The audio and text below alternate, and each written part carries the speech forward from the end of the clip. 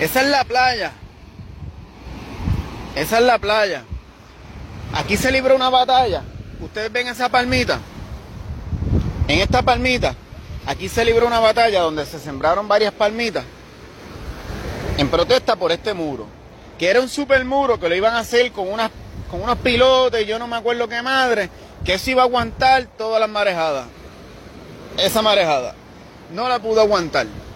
Entonces, vean cómo llegó hasta aquí. Miren cómo está todavía el mar dando en este punto.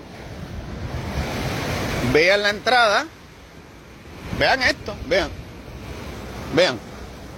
Esto es el mar. Y si usted mide del mar, ellos dice la ley, que son 20 metros, después de la marejada más alta. 20 metros. Usted me dice a mí, aquí era que estaba la piscina. Aquí era que ellos iban a hacer la piscina. Miren ahí los pilotes. Ustedes me dicen a mí que aquí hay 20 metros. Ya vieron que se lo estaban robando. Y muchos protestaban, decían, que es que eso es una simple piscina. Y no habían entendido que era la naturaleza del problema del mal desarrollo en las costas de este país. Miren. Vean lo que les puedo enseñar. Si se nos cae la señal, es que estos malandrines tienen algo que le tumba la señal a la gente. Pero vean. Este es el muro que tuvo que la ciudadanía, el pueblo, venir a darse a respetar y removerlo. Porque recursos naturales le encanta que les falten al respeto. Miren. Hay un anormal en Tele 11 a las 6 de la tarde diciendo que los muros eran los que detienen el mar.